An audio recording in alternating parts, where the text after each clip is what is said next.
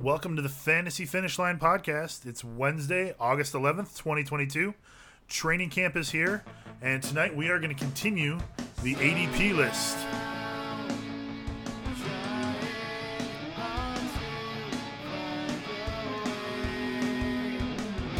Oh, that's fantastic. Fan-fucking-tastic. I'm going to take 5 of those home.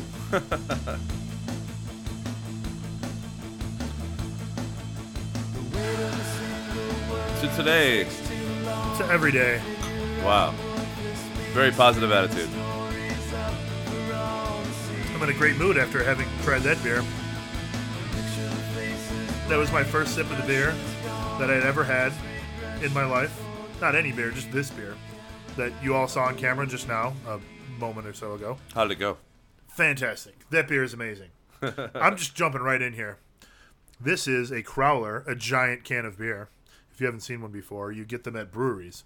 It's from the Emporium Brew Pub in Greendale, Wisconsin. It's called Took 5. It's their seasonal. It's a stout. It's 10.3% alcohol, canned on 8/1, which means that it was canned while I believe you were in Wisconsin. Yeah. Am I right? Yeah. So technically it was canned.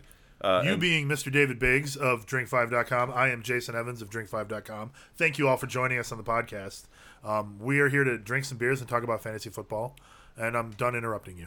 So we went to this great place called the Explorium, and you know, I like exploring and things that end in ium. Okay. In general, fair enough. I'm sure you could find a couple that I don't like, but that was a really cool place. There's 3 of them up in Wisconsin, 1 in Milwaukee, and some in the surrounding suburbs. And they really are just trying to get you to explore all kinds of different beers, and that's one thing I can really get behind. I want to go. I had never heard of these places until now, and I am quite interested. Well, good news. It's a good beer. They have lots of other good beers as well, and they're open. They're open for business. Great. So the Explorium. We'll check it out. So this is the Fantasy Finish Line podcast. Tonight we are going to be talking about for the preseason, really. We're going to go over the next 10 players on the ADP list. Last week we talked about the top 10 rookies and players 1 through 10 on the ADP list. Tonight we're going to talk about players number 11 through 20. We're going to touch on a tiny bit of training camp news because there is a quarterback competition going on in Carolina. Baker Mayfield seems to be leading that competition at the moment over Sam Darnold. And it seems to be one of the only competitions that's going on. There is sort of a competition in Seattle, but that team is decidedly worse than Carolina, which is saying a lot or nothing, depending on your perspective, I suppose. So the most important of the competitions is going on. Maybe Pittsburgh's competition is more important, but that seems probably to be Mitch Trubisky's job to lose.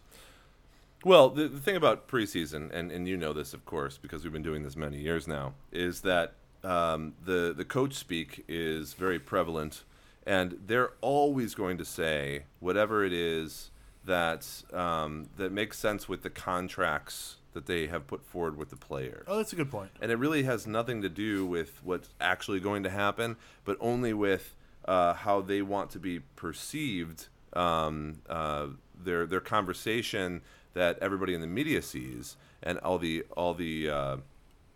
fantasy football team managers, etc., are then going to see from NFL Network, etc. And in the case of the Steelers, you have Mitch Trubisky, who they signed to a decent contract, and then of course they drafted Kenny Pickett, and they already had Mason Rudolph on the roster. I would say that in the eyes of the coaches, it's probably anybody's game.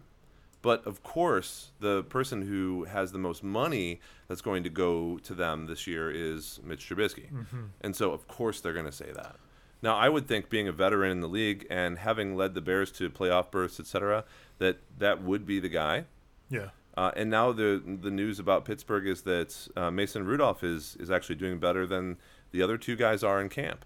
But none of that really matters until they actually start getting to preseason game 2 and 3. Yeah. And so talking about Carolina, what's going on there? So Sam Darnold was a starter last year. They picked up Baker Mayfield this year, and it looks like Baker Mayfield is outperforming Sam Darnold at the moment. We talked a little bit about Christian McCaffrey last week because he is still in the top 10. I believe he's ADP 2 or 3 at the moment. I think he might have even been bumped up to 2 since we last spoke. So there is a lot of fantasy that you need to worry, a lot of fantasy players you need to worry about in Carolina, including DJ Moore, and then Baker Mayfield will be relevant, in my opinion, in at least 2 quarterback leagues. So do you think that one of the quarterbacks is better for like the auxiliary fantasy players? I think that in general, most fantasy players and people that pay attention to the NFL have been aware that Baker Mayfield has had. You really like the beer. Beer is amazing. I am a fan of any beer that is like modeled after a candy bar. Yeah, well, Jess, my fiance, picked it out, and well done. I had you in mind. It was a good pick. That was a high draft pick, and it was well worth it. Yes, good, first overall. Good value. So well done. So Baker Mayfield has gone through a couple of different injuries since the 2019 season, and last year he had a shoulder injury that the news has all said, everyone talking about it, was more serious than was kind of given credit at the time. Yeah. And this reminds me of things that used to happen to Matt Stafford. All that I've ever read about Baker Mayfield is that, is that he's a guy that's really highly motivated, and he's a guy that plays through injuries, et cetera, kind of like the Tony Romo, kind of like a Matt Stafford. Okay. But the fact that he was playing all of last year with an injury and the team was still allowing it says some things about the Cleveland Browns organization and where they were and what they wanted. So I would say that they've fallen out of love with Baker Mayfield, but he's clearly still a talented quarterback, and that he should win it. He should win the quarterback competition because on paper he's a more talented quarterback than the incumbent. I concur, and I think that he's better fantasy for the fantasy value of DJ Moore, of Christian McCaffrey. Just like it's something that I'll bring up later on in the players we're going to discuss. But just in general, when you have a better quarterback, it makes all the players around them better. They're going to produce more. They're going to convert more third downs and stay on the field. Just real simple stuff like that. Yeah, and he's been playing badly over the last couple of years. But again, that could be attributed. He's on a bad team, and he was injured. It could be attributed to other things. Saying it's a bad team is rough because like that team had Landry and Odell Beckham and Nick Chubb and Kareem Hunt. That's a little unfair. The top offensive line. They played very well in the playoffs, so they weren't a bad team. They are the Cleveland Browns, so they have. They're the Cleveland Browns, just like the Detroit Lions, who we might touch on later. They have a history. The Browns do. Oh, we'll get to them. Of just being a team that continually falls and trips over its own feet. Sure. So, I just wanted to touch on that team because we hadn't talked about them too much, and they don't come up a lot other than Christian McCaffrey as far as like high draft picks in fantasy go. But it was interesting to see, just a little bit of competition going on there. Some years there's 5 or 6 quarterback competitions that are consequential, but it seems like those are fewer and fewer as we go on. So I liked watching that. I'm going to keep an eye on that. I agree. I think it's going to be Baker Mayfield's job to lose at this point. He is listed as the number 1 quarterback on the depth chart as of yesterday. So I think that that's what's going to end up happening, at least for week 1. If he doesn't play very well because of his, sort of unpopularity within the league, it wouldn't be that hard to like switch back and forth or move on from him. So we'll see what happens with that. But for now, I think we're safe to move on unless you have anything else to talk about with the Panthers. No, go ahead. Okay, we're going to go from Davante to Javonte. Once you give me a little bit of volume so we can have a little bit of drink.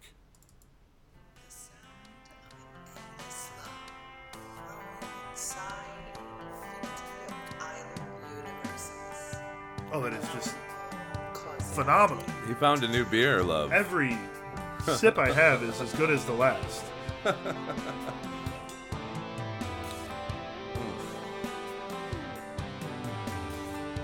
It's dangerous to pour a crowler. Not for me. I got that shit down. Then, Jess, if you want some more, it's going to be gone soon. So. I can teach you how to pour it if you want. There's a lone drop headed down the side that won't even make it to the table. It's a beautiful beer. It's so good. Okay, Dave, I believe that it's yours to kick us off with Mr. Davante Adams. All right, so as Jason mentioned earlier, we're going over the top 11 to 20 overall by ADP. A couple of weeks ago, we had a breakdown of the 1 through 10 ADP picks and whether or not they were undervalued, overvalued, boom or bust players. Clearly, I mean, your 1 through 10 is not going to move that much, but it is important when you're doing your draft, especially for redraft leagues and not for Dynasty. That you pay attention to those players that might be overvalued so that you can get as much value as possible in the top rounds, because that's where it lives. And if you end up drafting somebody just by their name or by their offensive scheme, thinking that they're going to carry you into the postseason, that may not be the case. There's lots of situations in which a player, because of the offensive depth chart, because of the coach personnel changes, various other reasons, might not perform at the level that you expect them to, and that places like ESPN or Yahoo, those rankings that you're provided when you go to a draft might list them as. Mm-hmm. So our rankings are going to be a little bit different, and because I have just recently put out the 2022 draft rankings for standard, half PPR, and PPR, and you can find those on our site, drink5.com. I'm also one of the Fantasy Pros experts, so you can see it on the Fantasy Pros site. Those rankings are going to be a little different from ECR or from ADP, and that's expert consensus ranking or average draft position. We could have a whole podcast describing what those things are, what they mean. But really, what's important is if we're taking an entire podcast to describe that, then we're not doing a good job. Well, what's important is what people value the positions at as an average is not where you should take them. Just because it's a guideline. It's not a rule. Yeah, just because people are normally taken at position 8 does not mean you should take them there. Really, the individual. When you get to 8, you shouldn't be like, oh, Derrick Henry, done. Right. The scoring rules of your individual league have to be taken into account. Yeah. How you feel about that team and how they're going to use that player and utilize him in an every down or third down or first and second down situation. If we're talking about a running back, very important. So number 11 ADP is Davante Adams. He was recently, of course, traded to the Los Angeles Raiders from the Green Bay Packers, and he's a wide receiver. If you don't know that he's a wide receiver, I suppose that this podcast may not be the place for you to start. So we could give you some links Are we going to do a podcast where we explain the positions in fantasy football? Yeah, I mean, maybe we should, because that would get a lot of clicks. Fantasy football basics. But it's not something for us or our friends or the people in our league. The people who are listening tonight should know what a wide receiver is. Yes, please. Please know what a wide receiber is. Anyway, otherwise, pause the podcast, Google that shit, and come back. So you can pause the podcast, which is great. That's how it works. Should we do a podcast explaining how it works? They already have that. Let's not copyright infringe. Gotcha. So Adams is a stud. We know he's a stud. He's considered by many to be the unquestionable WR1 in the league over the past few years. I've heard this time after time. In fact, have drafted him as a WR1 on my team to much success. Yeah. I certainly can't disagree with any of that. Neither can Jason, right? I don't. I choose not to. But I do have him ranked at number 19 overall, whereas he is in the ADP as number 11. So we understand that in most cases, people are drafting based on what has happened in the past and the situations and numbers that player has achieved in the past. Yes. And thinking that they will continue to have that exact same path in the future, regardless of what situations or issues may have the changes in his position. They may have undergone in his situation over the season in the off season. So I think that the number 11 spot is overvaluing Adams in his new situation, and I think you should leave him to be drafted to another team manager, because if you are, as I am, and even if you're not, I'm going to try to convince you of this, to value him a little bit lower than number 11, someone will absolutely take him between the spots of, let's say, 8 and 14. He will be gone. Yeah. And so I'd say don't draft him. And let's talk about the negatives in his new situation that could bump him to what I consider to be the WR6 overall. And even though he hasn't finished a season worse than WR5 since 2018, Wow. a lot of that has to do with Aaron Rodgers and the Green Bay Packers offensive playing scheme. I would say 75% of that has to do with Aaron Rodgers. So first, Rodgers to Carr represents a clear downgrade in pure quarterback talent, regardless of anything that Adams might have said about Hall of Fame quarterback to Hall of Fame quarterback.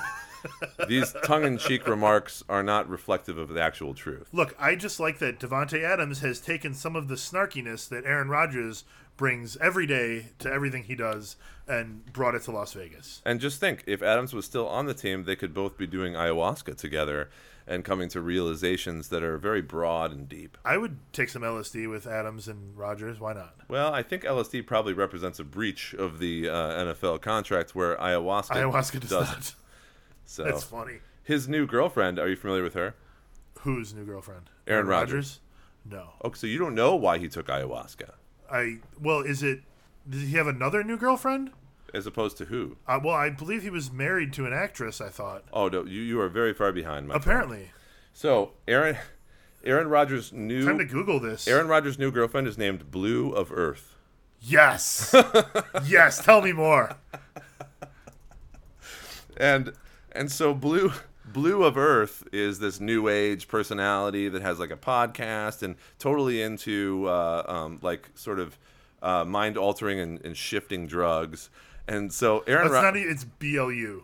Yeah. So Aaron Rodgers might I be love this. your new favorite player. I don't know. No, he's been my favorite player for a long time. He lost me for a minute with some of his, I'm inoculated but not vaccinated bullshit. But I'm right back on board. Ayahuasca and Blue of Earth, let's fucking go. Yeah. So that all reminds me of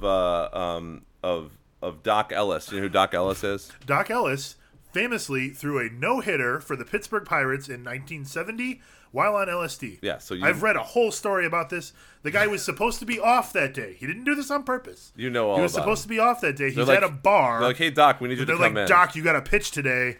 And he's like, okay, here I go. He's like, I'm not sure if you really want this because there's going to be some ups and downs. It's an amazing story. If you ever want to look it up, go for it. Yes, Doc Ellis. Well, in any case, it reminds me of that because I think that Aaron Rodgers may end up at some point this season being on something. Can we use the picture of Doc playing. Ellis with curlers in his hair as the screen, like splash screen for this podcast? I don't know the answer to that. Probably not, but Sorry. we have digressed very far from Davante Adams. Okay, so getting back to what we were talking about. Secondly, after the fact that Rodgers to Carr is definitely a downgrade in quarterback talent of a tier or two, and Carr is a great quarterback. He is, but he's not Aaron Rodgers. He's good. Level. Second, Darren Let's Waller. not tell Tad that we said that. But Darren Waller and Hunter Renfrow are not going to be suddenly forgotten in this offense. Right. Now, Keelan Cole might, but the point is that Green Bay, in Green Bay, Adams was the target hog, and so he had almost a 1/3 percentage of the targets in that offense over the past few years. he had 169 targets last year and several years ago. Right. So that's simply not going to occur here. And finally, Josh McDaniels' offenses have always highlighted the slot receiver. You got Wes Welker and Julian Edelman and other things in McDaniels' history. And it's not that he can't pivot, right? But I don't think that he'll immediately and dramatically change what offense he has previously run. So keep in mind, I'm not dumping on Adams as a player. I just think he isn't the unquestionable top 5 wide receiver in the league anymore. So I'm really interested in seeing what Adams has to bring to the Raiders. I don't think it's very often that these superstar players are able to go to another team and really produce in that manner. But, if anyone can do it, it's a guy like Davante Adams, who has been at the top of his game, as you said, top 5 wide receiver since 2018. Mm-hmm. That's 4 straight years already. So I think that, this is going to bring Carr's game to another level. But I think what I'm more interested in seeing, honestly, is what receiver is going to be able to be the next stud in Green Bay, because I have more confidence in Rodgers creating a new stud than I do in Davante Adams continuing his stud qualities with a different quarterback. Yeah, so I mean, ultimately, Davante Adams is still going to be an amazing wide receiver for the Raiders, but it's not going to be the only focal point of the offense on an offense that already has those really sharp edges. Yeah. Well, I mean, I fully expect him to lead the team in targets. If he doesn't lead the team in targets, then why the hell did they get him? To win. That's how you win, is you throw the ball to Davante Adams all day. But that's not correct. If you have a team where Darren Waller can still get a ton of targets, where Hunter Renfrow can get a ton of targets, but Davante Adams can break apart that defense, stretch the field, etc. That's what I'm saying here, is that I think he'll be a top 10 wide receiver, but not a top 5 wide receiver in this offense in this year, because the Raiders want to go to the playoffs. They want to win a Super Bowl, and they want to do it not through one person. Okay. So, speaking of playoff teams, at number 12, we've got Stephon Diggs, wide receiver in Buffalo. He did have a very quiet season last year, not on paper. His on-paper season looked very good. It felt like it was very quiet. It didn't, what I would say, pass the eye test. Diggs did not make a lot of headlines. He was not very splashy last year. He did finish, by the end of the year, as the WR7. He only had one game, however, where he finished over 20 points, and only 2 games in the whole season where he had 100 yards receiving. But he was still the WR7, and we're going, by the way, with half-point PPR, half PPR, to not do an ATM machine sort of repetitiveness. So Diggs still finished with his second highest career total in receptions and receiving yards last year. He finished with a career high in touchdowns. That sort of thing is what brought him up to be the WR7 for the season. So my initial reaction is that Diggs did not pass the eye test. However, the numbers argue otherwise. So when I watched Diggs last year, I was not impressed by him. I thought that he had sort of lost a step, but by the end of the year, the numbers proved me wrong. I am not an NFL scout. I am someone who looks at fantasy numbers, so I need to trust in the numbers more than I trust in my eye. Though I will talk about the eye much more because I still value that. Like how I perceive a player, just watching them play, does matter a lot to how I want to draft them. It's at least part of what I use in addition to the numbers. So he was acceptable, or probably more than acceptable, to the Bills. They offered him a very large contract extension, I think 4 years, $70 million, which he signed in the offseason from the Bills. So what I would say is that, to my eye, he's overrated. Mm-hmm. But the stats probably say that he's properly rated, not underrated, not overrated. Diggs right now is the 5th wide receiver coming off the board, and it's fitting for a team who threw the ball 655 times last year, 5th most in the league. So you want the guy who is the number 1 target in a high-volume passing offense. So the Bills have not added any threats to the passing game. There's nobody that's going to take any of the workload from Diggs in the wide receiver room. However, James Cook, actually Dalvin Cook's younger brother, was drafted by the Bills, and it's possible that he can sort of take over a lot of that backfield passing work. Not right away, but perhaps by the end of the year if he ends up working out for them. So, will Diggs regress? This is one of the questions that we like to ask about all these players. I think that since he's 29, age-related regression is a year or 2 off for him still. I don't think that that's going to happen this year. He's probably good for 100 receptions, 1,200 yards, 8 touchdowns, because this is a very pass-happy Buffalo Bills team. He's got an elite quarterback. His ceiling is sky high. His draft stock reflects that.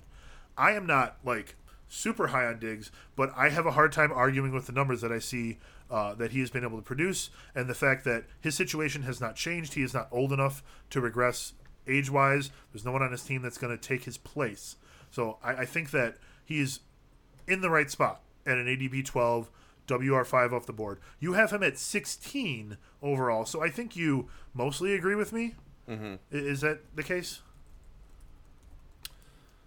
Yeah, I mean, I think the Bills have an explosive offense that's still going to continue. It may have looked like Diggs wasn't getting those passes that he should have been getting, but clearly, like you said, the numbers tell a different story. Exactly. And it's mostly because of those big chunks of yards. That's the kind of receiver they're using him as.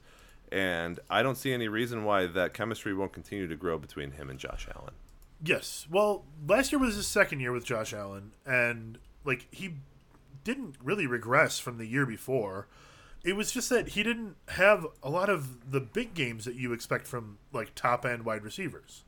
He had one game over 20 points, which is not what you expect to see. There's a guy further down on our list who had like 6 games over 20 points and fewer single point games too. So, but obviously he finished higher. Anyways, that's not the point right now. The point is about Diggs. I'm perfectly happy with drafting him as the 5th wide receiver off the board. If he passes your eye test. There are other players who are a few positions below him at the wide receiver position that I think are probably going to have a better ceiling than him, and I might rather have over Diggs. But I can't fault anyone for taking him at 5. It's not like the Adams situation where it's changed so much and you're looking at what he used to do and sort of overinflating him. Yeah, and they no longer have Emmanuel Sanders. They no longer have Cole Beasley. And so... that sounds like addition by subtraction. Well, they should be looking to him even more than they did previously.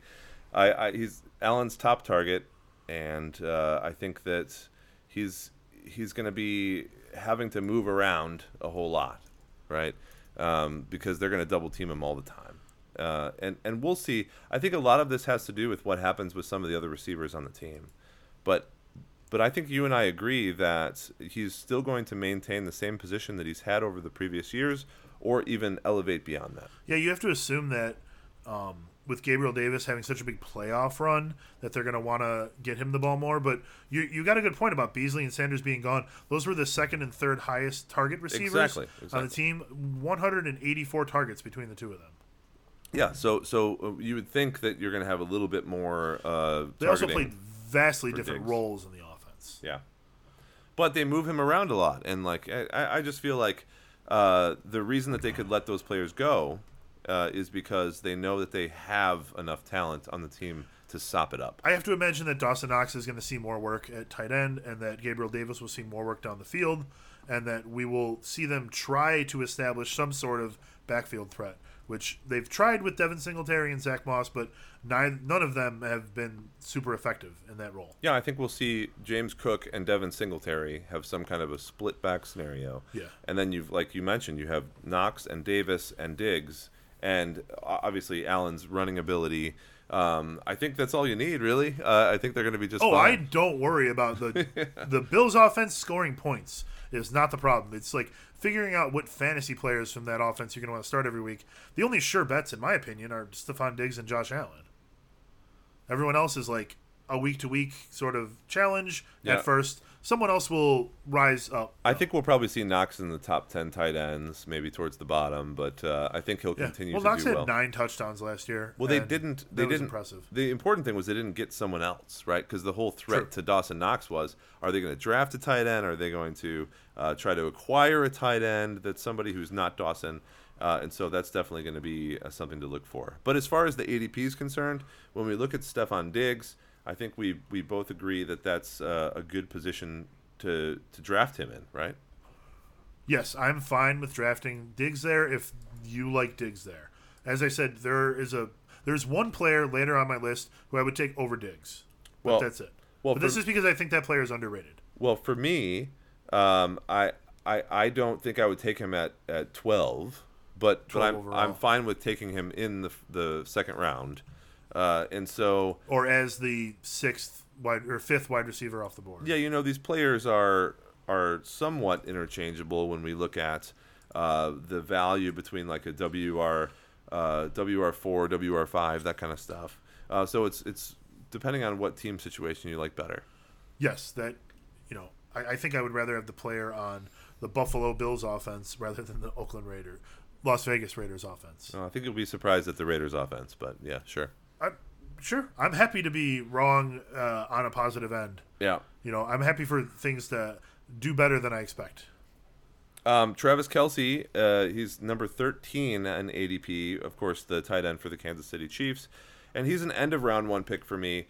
So for me, he's sitting at like 9 or 10. I currently have him at number 9. Obviously, these picks and the value of them are going to change throughout the preseason, depending on what we see from those teams.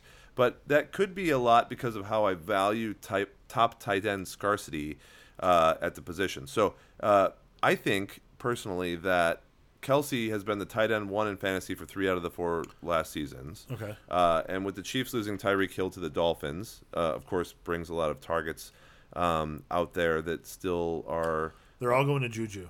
Of course, because you own him in a dynasty. Because Look, I like Juju, but clearly they can't all go to Juju. All right, fine. They'll certainly be leaning on his chemistry with Mahomes to be a target hog and go-to player yet again for the 2022 season. Remember that Kelsey will be 33 years old in October. Tight ends have a general ability to last a little bit longer overall on average than your regular wide receiver or running back, especially someone built like Travis Kelsey. But I think he has probably begun his downfall. But the beginning of a downfall, the regression is starting. The beginning of a regression for Travis Kelsey does not mean that he's not going to produce tight end 1 or tight end 2 numbers this It could be year. a very gentle slope. Yeah, so not a cliff. So the amount of targets per game that he'll receive, I think, will go up from last year. That should allow for his regression curve to actually go up from last year before it goes back down. Did you call it an aggression curve? in subsequent years. So the inside scoop is if you're not willing to spend a late first round or early second round pick on Kelsey, he's going to be gone. Kansas City might be a roller coaster this year, but we know that Kelsey is the only guy that has the identifiable, solid, dependable role of someone who is going to be on your team every single week and someone that you can depend on to get those 10-plus fantasy points in a tight end position. So there is no reason to not spend that pick unless your strategy is running back, or wide receiver, or you know what I mean? So if you're going to pick that tight end at the end of first round, Kelsey is still the guy. Even though Mark Andrews did beat him last year in total points scored, I think that the Kansas City Chiefs offense, the tight end there in that offense, and Travis Kelsey specifically, is going to be far superior than trying to chase the points from Mark Andrews and the Baltimore Ravens. Yeah, I buy that. You know, the Ravens just feel too volatile for me to chase that. I would much rather have the sure bet of Travis Kelsey. Yeah. If that's what you want to do. If you're not enamored with anybody else who's sitting on the board at that time, maybe it's Davante Adams or Travis Kelsey. Who would you take in that situation? Well, I would take Travis Kelsey. Okay. Because Davante Adams for me is a end of second round, third round pick. Yeah. But to your point, if you're looking for someone closer to the value that I put him at, then you're looking at an end of first round like pick. a Kupp or Jamar Chase. Well, I think where you have who you have right after Kelsey. I think Kupp is I think Kupp is really high. Yeah, so maybe Jamar Chase. Okay. So, but I might take. That sounds like a good pair for a wraparound. If you could take Chase and Kelsey, of course, that'd be great. Well, that's probably a very legitimate option if you're in the 9th or 10th pick in a 10-team league. Well, I find that when you're drafting too, that there's some people that just want to get that tight end right away, and there's some people that are like, I don't care, like I'm just gonna get him 6th round. Some people like playing the waiver wire game, and some people don't. Yeah, well, if you don't want to play the waiver wire game, then you take a tight end early so that you have a guy for the whole year. You're in Scar City, right? It's the scarcity of the position at tight end it makes it really interesting whether you take somebody early or not. But if you take somebody early, you sacrifice those high value players at the other skill positions at wide receiver and running back. So what I would always look at is... the top end wide receivers and running back are always going to score more points than tight ends. Yeah, but regardless of that, the top 5 tight ends are going to score way more points than the bottom 5 tight ends. So top 5 tight ends, Mark Andrews 247, Kelsey 216, and then you've got a couple guys in the 160s, and a 143 was number 5. So even the gap between 1 and 5 is 100 points. Well, that's what I'm saying. So it's I subscribe but then a lot. The rest of that group is like 10 points away. So I subscribe a lot to the value over replacement player, the VORP philosophy, and looking at something like tight ends when you have a league that puts a premium on them. you have to take one of the top 3 guys. You have to take a George Kittle or a Mark Andrews or a Travis Kelce, or else you're just going to lose. I concur. And I think Dalton Schultz will be in that group by volume alone. But that's a discussion for a different time. So at number 14, we've got DeAndre Swift, running back for Detroit. So, in my opinion, it's hard not to get unreasonably hyped on the Lions after watching last night's premiere episode of Hard Knocks. I know you haven't seen it yet, Dave. There was some great freaking moments. Well, I was already a fan of Swift and the idea that he could take over that backfield and how he's done over the past season. Yeah. But I have not seen the episode, so I don't know the hype you're talking about. So it's more hype for the Lions. I don't remember seeing Swift featured at all. In fact, Jamal Williams was featured heavily in the episode. Jamal Williams is awesome. He is the spiritual center of that team, for sure, if it's not Dan Campbell. And there was Aiden Hutchinson getting the whole team to sing Billie Jean.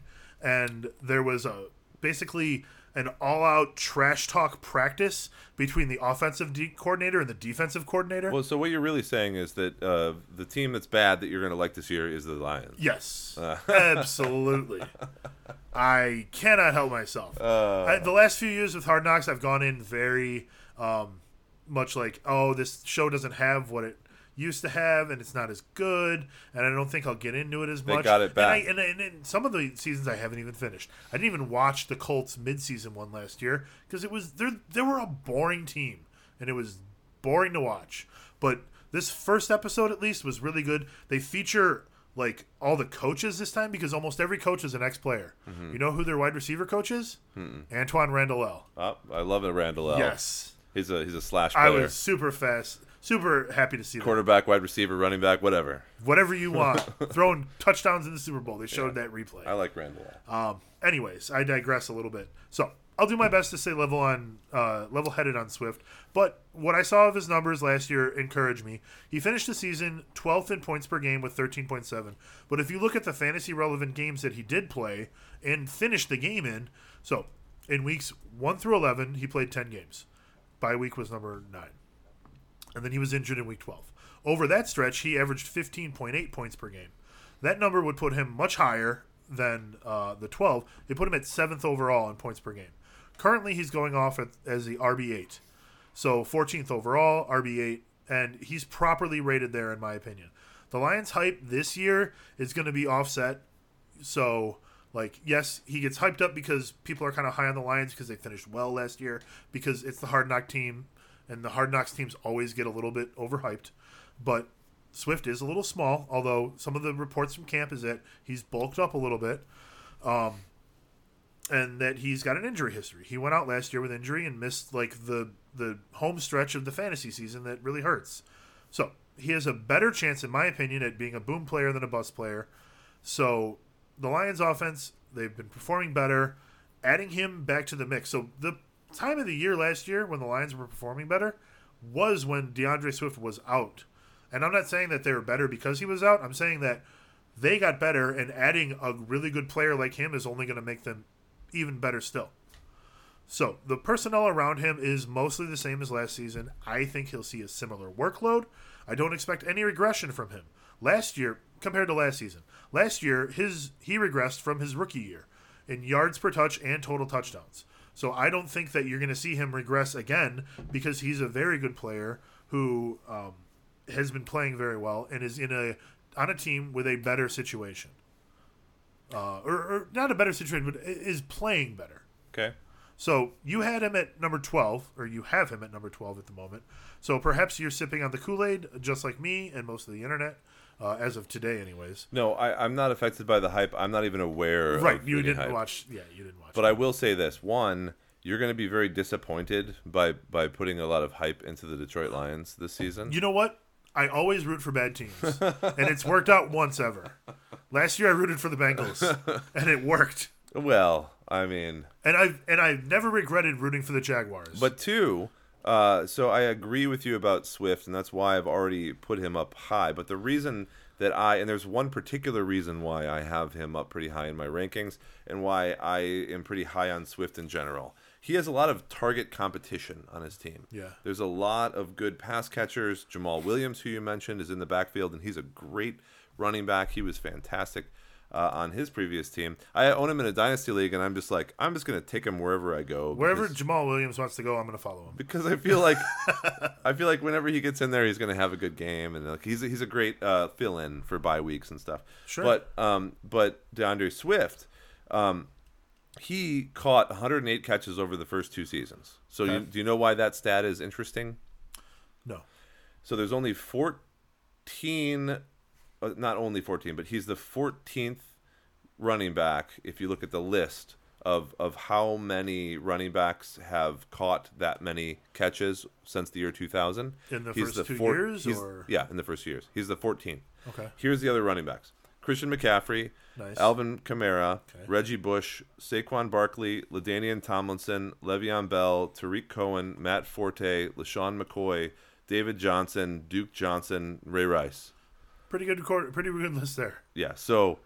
Even though Tariq Cohen is like the low man on that list, he was a fantasy phenom for one season. Tariq Cohen would be good if he didn't destroy his Achilles. He's this tall and probably doesn't belong on an NFL field, but is good enough to play there anyways. But my point is, we're talking about half PPR, and even in PPR leagues, playing in standard leagues is rubbish. So yeah, what are you doing? So I don't know why that's even a thing anymore. But just go play a different sport. But here's a guy who is going to be catching a lot of passes over his career with the Lions.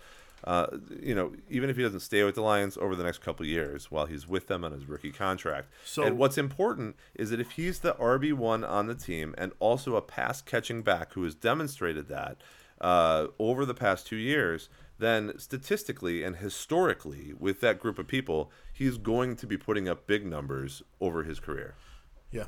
One of the things I mentioned last week when we were talking about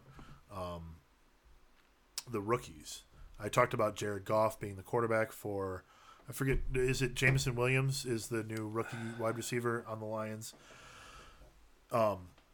Jared Goff's average depth of target is basically the lowest in the league, which means that he throws a lot of dump-off passes and stuff like that.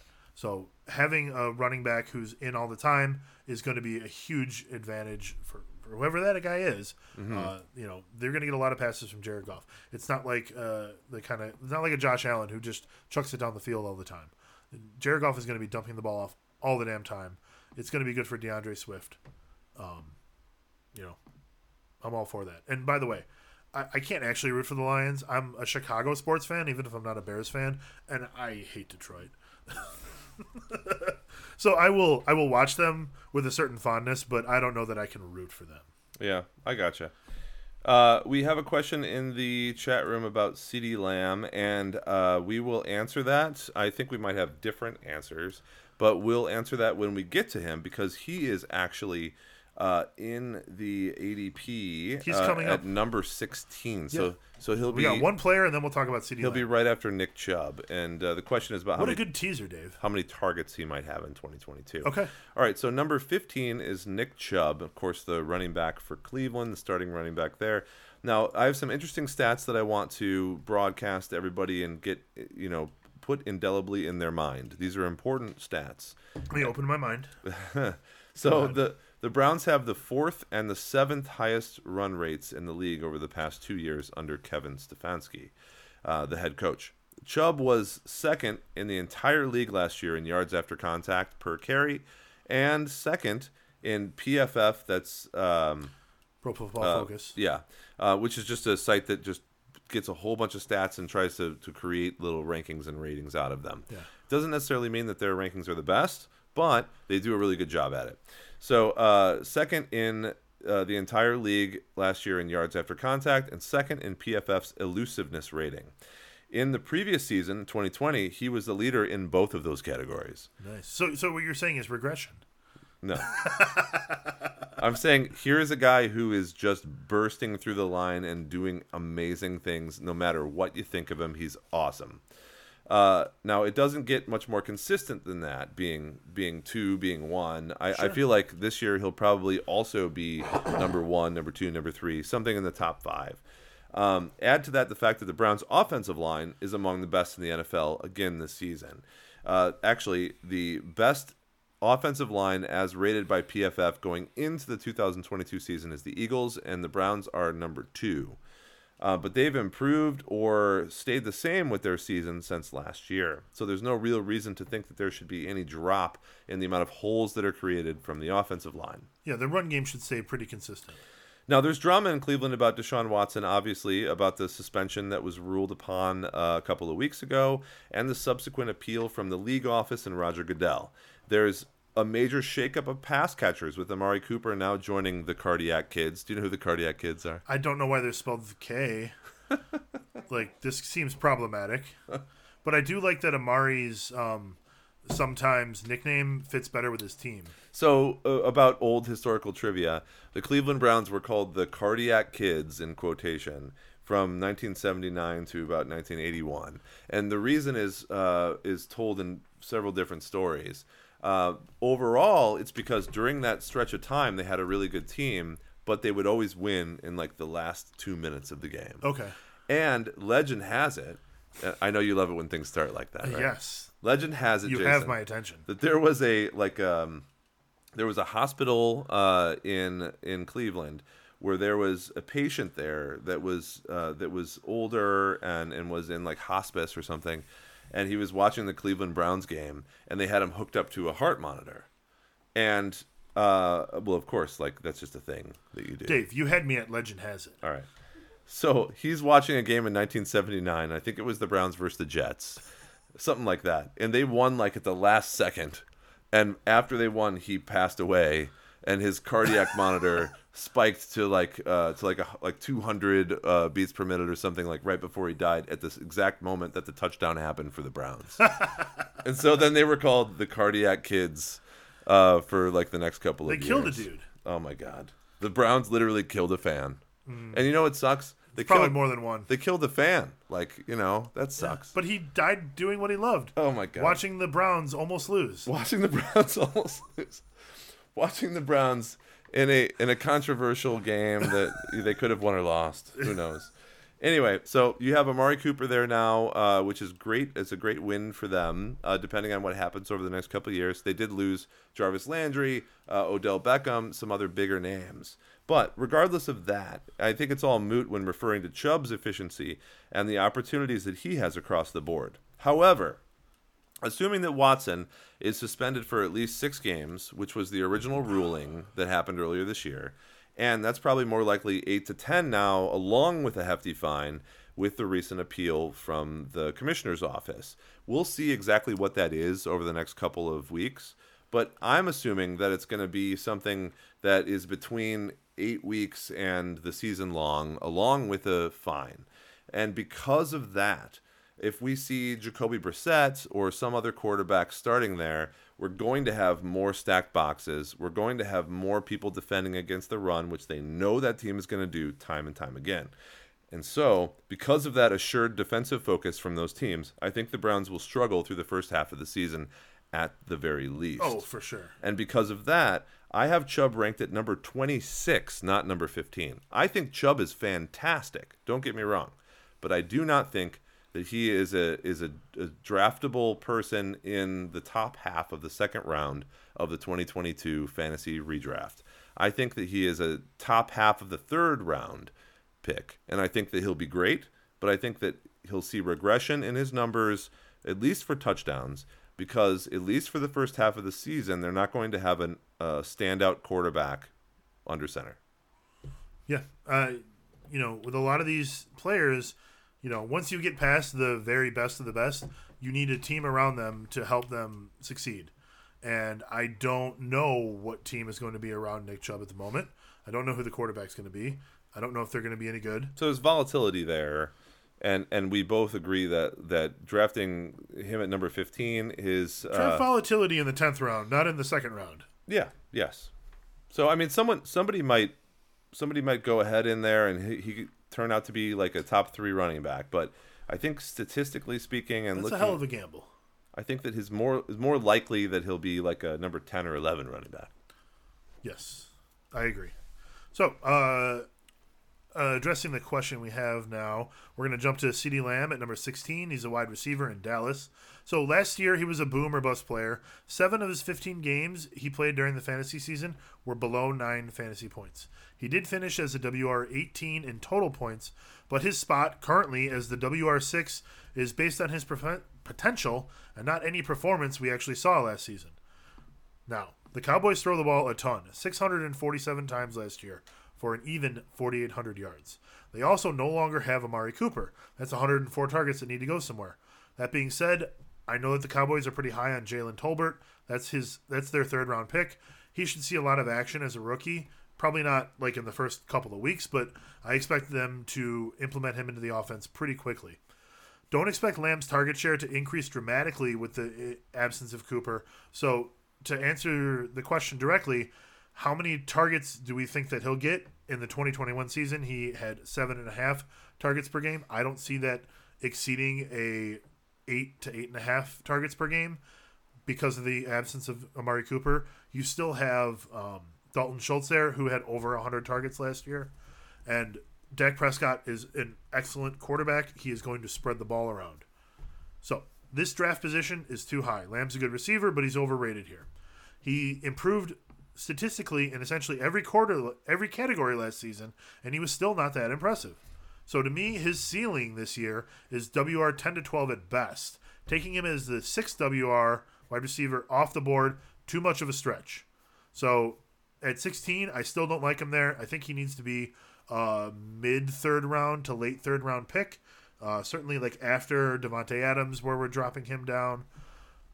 I don't like CeeDee Lamb being drafted this high. I think that a lot of people see a lot of potential in him. I think that the Cowboys are a very popular team around the country, and that a lot of people like drafting the player that they like that's on their team that they like. So I think CeeDee Lamb has a lot of bias as far as people just like the team, people just like the player a little bit because they like the team, and that's what's bumped his draft stock up a little bit. WR6 is way too high for him. He hasn't really shown that he can achieve that. In a year where he improved, he still only finished as a WR18. He is a guy who's way too volatile week to week. He doesn't put up enough consistent numbers.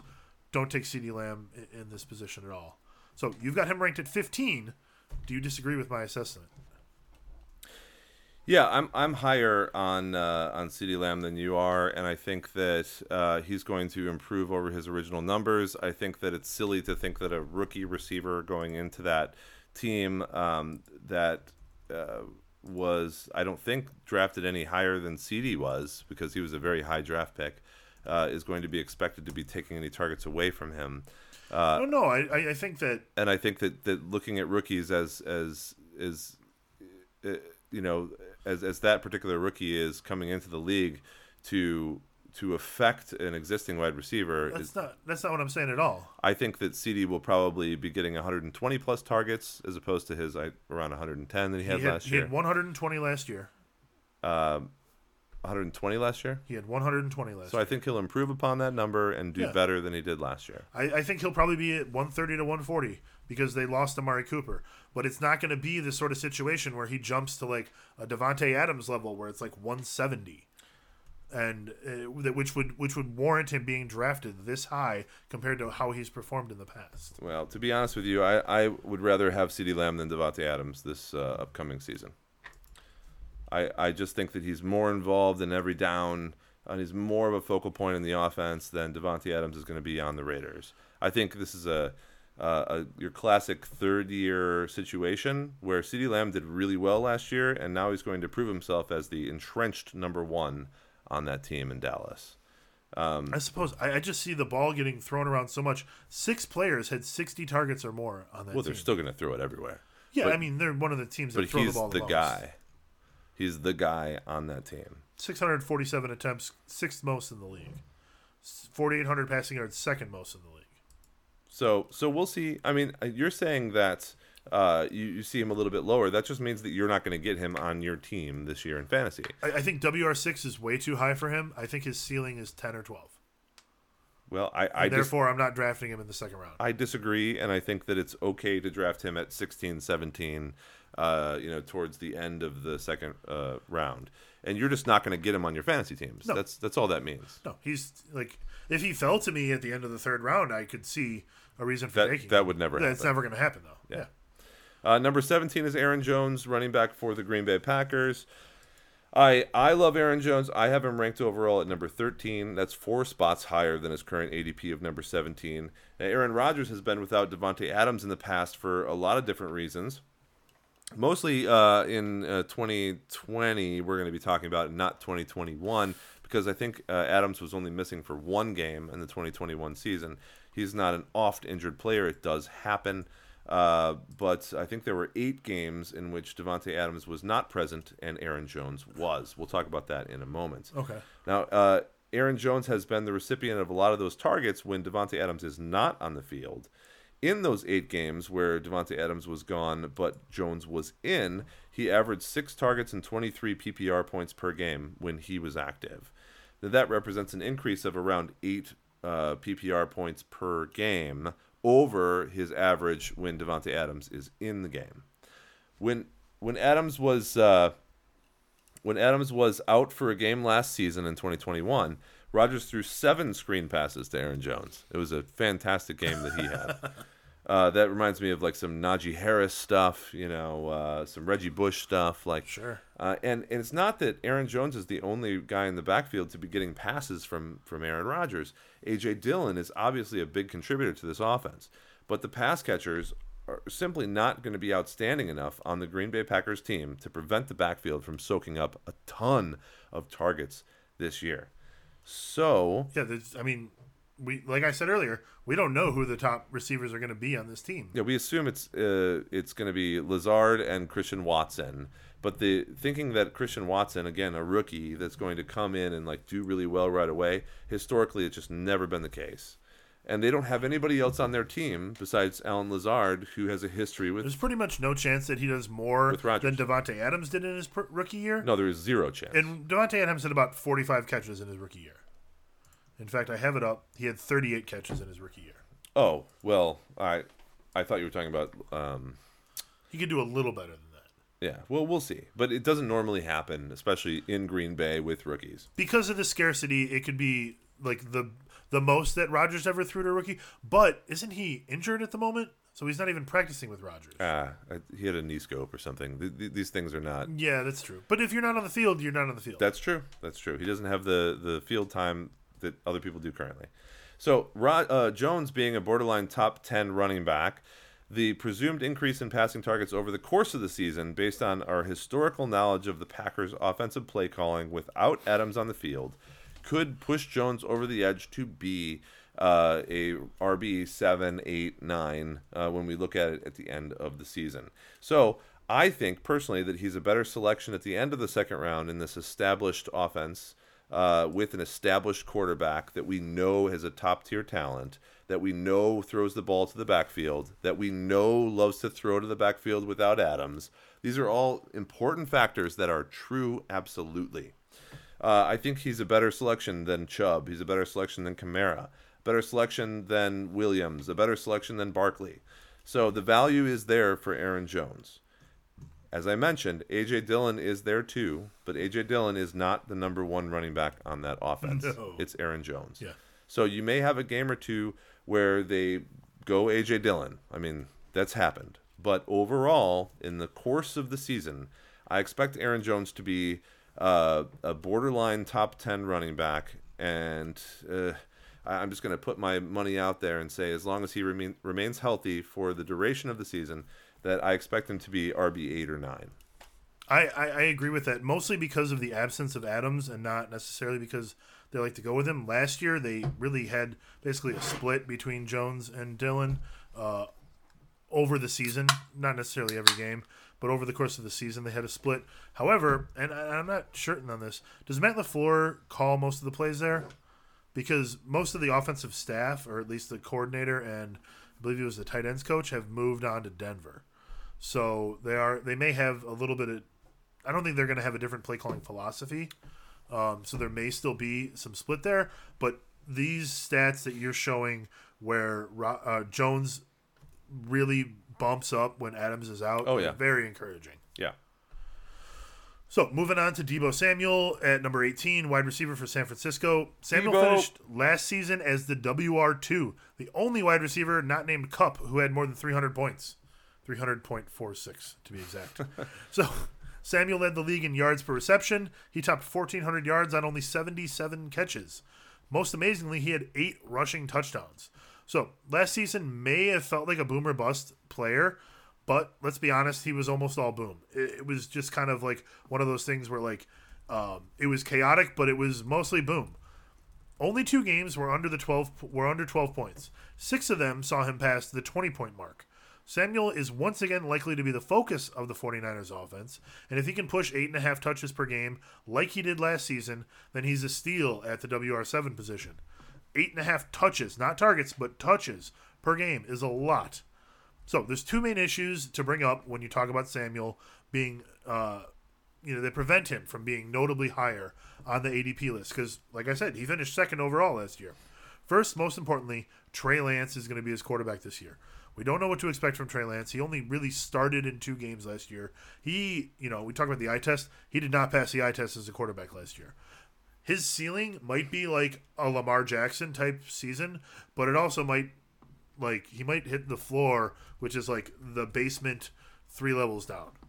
It's certainly possible that it completely blows up in their face and they don't do very well. I do have some faith in Kyle Shanahan to at least, get something out of Trey Lance for a couple of seasons, though. And this is the season to do that. The second thing to consider is regression. It's highly unlikely that Samuel's going to find the end zone once every 7.3 times that he carries the ball. 8 touchdowns last year, something like 53 carries total. That was just his work on the ground. So that sort of rate is unsustainable. That being said, getting to a WR7 level last year, and he's being drafted as the 7th wide receiver off the board last year. So to get there last year, it would have taken 66 fewer points. Coincidentally, that's exactly where Stephon Diggs landed. I have to say, it's more likely that I would take Deebo Samuel than Stephon Diggs at this point in a draft. I think that he's better value at this spot than Diggs is at his spot. So Diggs you'd have to take early in the second round. Samuel you can take late in the second round. That's why I say that I would rather have Samuel. I would rather have Samuel late in the second round than Diggs early in the second round. So, Dave, you got Deebo at 21. That's 3 spots lower than I have than he is in the ECR anyways. Or not ECR, but ADP. So, do you have reservations about Trey Lance at quarterback? Do you worry that Deebo is due for regression? Why would you have him a little lower? In general, he had, as you were saying, kind of elite production last year, and I just think that there's he's going to have a hard time sustaining that kind of production. I think that their running back core looks a little bit better than it did last year, with Jeff Wilson being healthy again, with Trey Sermon still back again, and Elijah Mitchell looking pretty good. So there's not a lot of reason to just fly out Deebo Samuel all the time as a running back. Yeah. And obviously, their new quarterback is something that is wildly unpredictable. We don't really have any kind of grasp on how good he's going to be and how that will affect the offense. And he is more of a running quarterback from what I've heard, too, like a very mobile guy, as opposed to Garoppolo, which should also take away from those kinds of plays that they were previously giving to Samuel. So I simply think that he is going to not be able to perform at the top level that he was able to last year. And that they may struggle a little bit with their new piece at quarterback, being that the centerpiece of this meal that they've put together is one that they've never before put on the table. That's true. So I have variability and chaos. Kyle Shanahan has done a lot of great things in his coaching career so far in terms of like just bringing a lot of talent from places that don't seem to have talent, like Robert Griffin III. He did great things with RG3 in Washington before he moved on, and then RG3 totally fell off the earth. So I think that if anyone can find a way to get Trey Lance to be, a serviceable quarterback and find a way to get the ball to Deebo Samuel, it's going to be Kyle Shanahan. So I like his value here at the end of the second round. Sure, but if it was me, then I would rather take Mike Evans or AJ Brown or someone that seems like they'd be more stable in the position that they have on the team that they're in. Okay. Than Deebo Samuel, who is clearly in at least you would agree, a position that is not on firm concrete. Deebo? Yeah. Well, I mean, they want to use him everywhere. I don't know how they're going to use him, but I have pretty good faith that. But if you don't know what the offense looks like, then how can you try to predict and put forward and extrapolate how? Because he's the best player on their offense. Yeah, I don't know. At least they solidified him on the team because he was being a crybaby and was thinking about going somewhere else. Yeah, look, if you're a wide receiver, you should be like a little bit off center. Yes, I know you used to argue that the players should always, try to get more money, and then you shut up after being a big supporter of Le'Veon Bell. After that didn't work so well. He went to the Jets. That didn't work so well, and got less money and ended his career. Well, I mean, didn't work so well. No, I mean it doesn't. Sometimes it doesn't. Well, they don't pay running backs anymore. Well, that's not true either. They don't pay running backs a second time anymore. They don't pay running backs as much as wide receivers. That's damn true. Or quarterbacks. That's very true. Yeah, true. Well, let's talk about Alvin Kamara. So Kamara, number 19 overall in the ADP. He finished with 3.7 yards per carry last year, which was a career low for him. He missed 4 games, but throughout the season still averaged 22.1 touches and put up a career high 240 rushing attempts. So even though he was gone for 4 of those games, he still ended up rushing a ton of times and was clearly the number 1 back there. That's just going to continue to happen. Now, the latest news about his suspension, which is an important thing for us to talk about, he was arrested at the Pro Bowl earlier this year. And I mean, this isn't. And we didn't find out until after the game, right? Yeah, it's not a good-looking thing for Kamara, but he has a felony battery charge that was postponed for 60 days just recently, in the end of July, and so that means that he's not actually going to begin the hearing for the battery charge until September 29th. Okay. And so we don't really know what's going to happen, but occasionally what happens when things were pushed back so far into the season, as you know, is that they'll be extended then until next year. Yeah. And so it's actually likely now that Alvin Kamara plays the whole season based on historical precedents, and he doesn't end up undergoing any kind of issues or suspensions. He wouldn't serve a suspension until next year. Based on that, until next year. Next season, which would be great for him and his value. Also, I love that he had a total of 1,337 yards, which is elite yardage. It is very elite. So regardless, his second lowest of his career. Wow. I think that he was gone for 4 games. Look, he's been a Pro Bowler every single year of his career. Last year, when you punch your card 5 times, you're allowed to commit a felony. Last year, no, that's not true at all. A big problem with Kamara was that he was playing with this. Taysom Hill is his quarterback. He was playing with this cycle of quarterbacks that included Jameis Winston. Jameis Winston got injured. Taysom Hill got injured. And so it's one of those seasons where you're always going to be the focal point of the offense. He had no Michael Thomas. It was Kamara. Yeah. But he didn't do as well as people thought he would because he didn't have those other components in the offense. Well, that's what leads to, like you said, his lowest yard per carry of his career. Sure. But that's also not a great sign in general. We have to look at the offensive line of the New Orleans Saints. We have to see what all these things mean together. But what I think it means for me is that if I look at running backs, he's my RB12 right now, which is right below Saquon Barkley and Javonte Williams. So for me to be able to choose Kamara as somebody that is going to be, in the end of the second round, again, that's a lot there's a lot of chaos involved in the New Orleans Saints. Assuming that Jameis Winston is doing well, Chris Olave looks like he's going to be a great wide receiver. Michael Thomas looks like he is healthy again. They picked up Jarvis Landry. I really like his situation, and the fact that the suspension may carry over.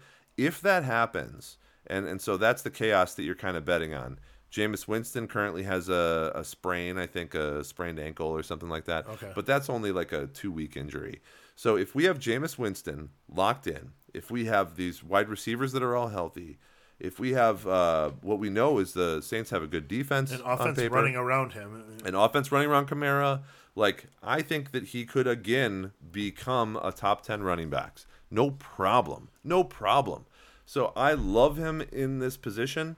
In fact, I have him at 18 in my rankings on Drink 5, and so I would happily take him at 19.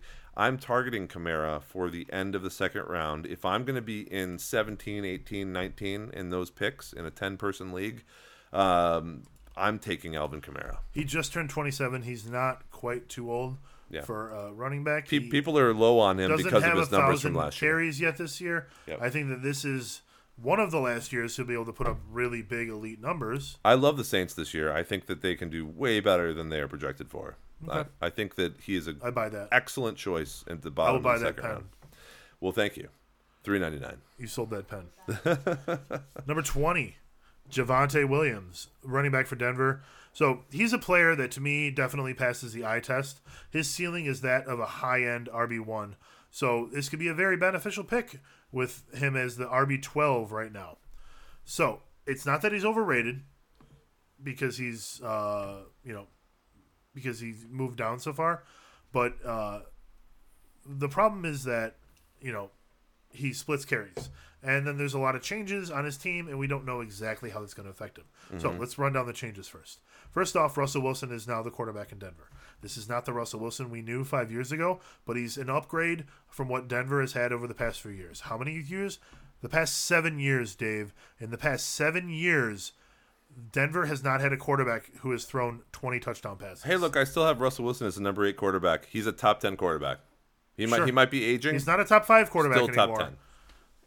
Not since 2014 when Peyton Manning threw 39 touchdown passes, have the Broncos had anyone who passed, I think, even gotten to 19. So we all know that improved quarterback play can elevate the fantasy value of all the players around them. We talked about that earlier.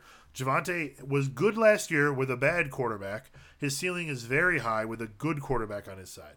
There's a new coaching staff in Denver. Nathaniel Hackett, the head coach, Justin Outen, the offensive coordinator, both came from the Packers. Now, the thing about that is that the running back by committee was in full effect. It was a pretty even split just last year on the Packers. They've talked about how they plan on having an even split this year. They're doing it again, Jason. And I believe that the split was so even last year on Denver that Melvin Gordon and Javonte Williams had the exact same number of carries. Do you think like that 203? Someone was looking at those numbers? Right. Like, that someone at the end of the last game was like, put in Melvin. We need Melvin for one more carry, and then they both have the same number. Yeah. And then we can't pay either of them a bonus or whatever bullshit. So, Outen, the offensive coordinator, has stated that both Williams and Gordon will be on a pitch count and basically splitting carries again. So, while not overrated, Williams, that is, he's being drafted too high because his ceiling is limited by the players around him. If they're healthy, he will not get the volume you need to be a dominant top-tier running back in fantasy football. So, if you presume that the players will remain healthy, then this is probably still a little too high for Javonte Williams at RB12. I think he was like 17 or 18 last year in how he finished. And he did the most with what he was given last year. And if he's only going to be given 200 carries, that's going to help the team, but it's not going to do a ton for your fantasy team at the end of the second round. Mm-hmm. So, Dave, you got him at 17. I'm sure you see the potential I see. I just don't see much of an improvement from RB17 if he has a full season where he has to split carries. Now, if he becomes the only guy, if Gordon sucks this year, Gordon's only 29, or if Gordon gets hurt and Williams is by himself, then he is, boom, through the roof. Going to be a top 10 guy, easy. So you have him +3 compared to the ADP. Yeah, well, I think we agree. It's just that I feel like we'll start to see a separation this year. You think it may be like a 60-40 kind with of thing? Williams getting more carries and maybe more of a red zone look. I know, for example, I am, of course, biased. I drafted him in a dynasty league. Well, and you should, because Gordon's 29, and Javonte Williams is a new younger new player. Hotness. So when you have, for example, Melvin Gordon taking the red zone carries, he produced 8 touchdowns. Williams only got 4 touchdowns because of the usage in the red zone. I think that you'll start a bunch of big yardage games with no touchdowns. Very frustrating. You'll just start to see that change slightly. Okay. But I don't think that you're going to see a major change. I think that what you will see is, like you said, the 60-40 instead of the 50-50. The Javonte Williams maybe more in the red zone versus the Melvin Gordon usage in the red zone that was higher than Javonte previously. Okay. A little encouraging. Javonte is listed as the first running back on the depth chart now. That's why I have him just slightly above, yeah. And but to that point, when we look at those teams like Alvin Kamara versus Javonte Williams, in a dynasty, of course I would take Javonte Williams. But in redraft, I kind of will prefer right now, if I'm at the end of the second round, to take Kamara rather than Williams. Because I buy that. Because Kamara's going to be a focus of that offense. Yeah, there's no secondary guy. And there's a lot of people to Tony Jones. It's not like there's nobody else there. There's people to take the focus away from Kamara finally. Yeah, unless Taysom Hill becomes a tight end, running back, quarterback, wide receiver. Then draft Taysom Hill apparently at the end of the second round. I don't think so. I hope not. New rule for flex position: the player has to play all positions in order to count. The new rule for flex is that the player can't be named Taysom Hill. That's fine with me. That's fine with me. I loved trolling a league with Taysom Hill the year, like 2 years ago. That was really fun. But I'm good with that being a one and done. Cheers to Taysom Hill and those people that had him and won a championship. Yes. As a running back quarterback at the end of the year. Mm-hmm. Shades of Joe Webb. So, anything else you want to mention about the Davante to Javonte list that we just went through? It's hard to say. I really like it. I enjoy your outlook on these players. Yeah. I think that most people are going to have fantasy drafts between, let's say, next week and Labor Day weekend, or the week approaching the actual NFL season. Yeah. And it's so important to not watch the first 3 preseason games, thinking that there's only 3 preseason games. Exactly.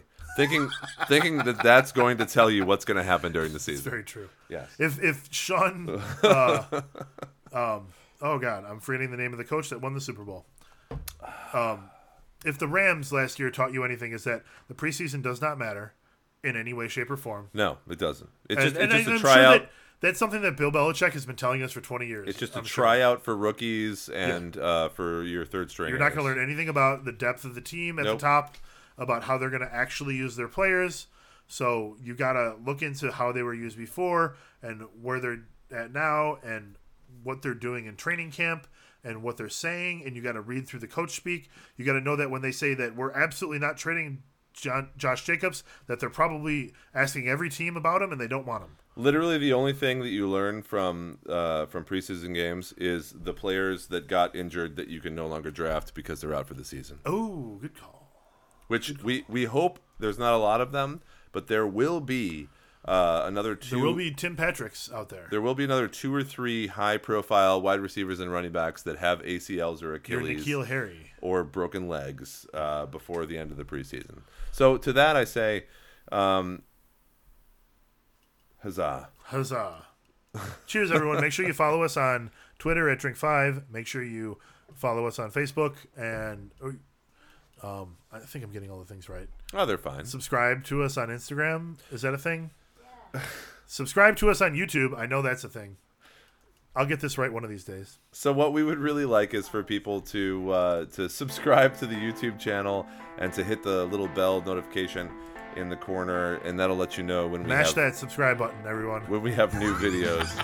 And eventually Jason will understand marketing for social media. I wouldn't count on it. I'm turning 40 this year. Unlikely. Thank you, and thanks everyone. Drink 5. Drink 5-ish.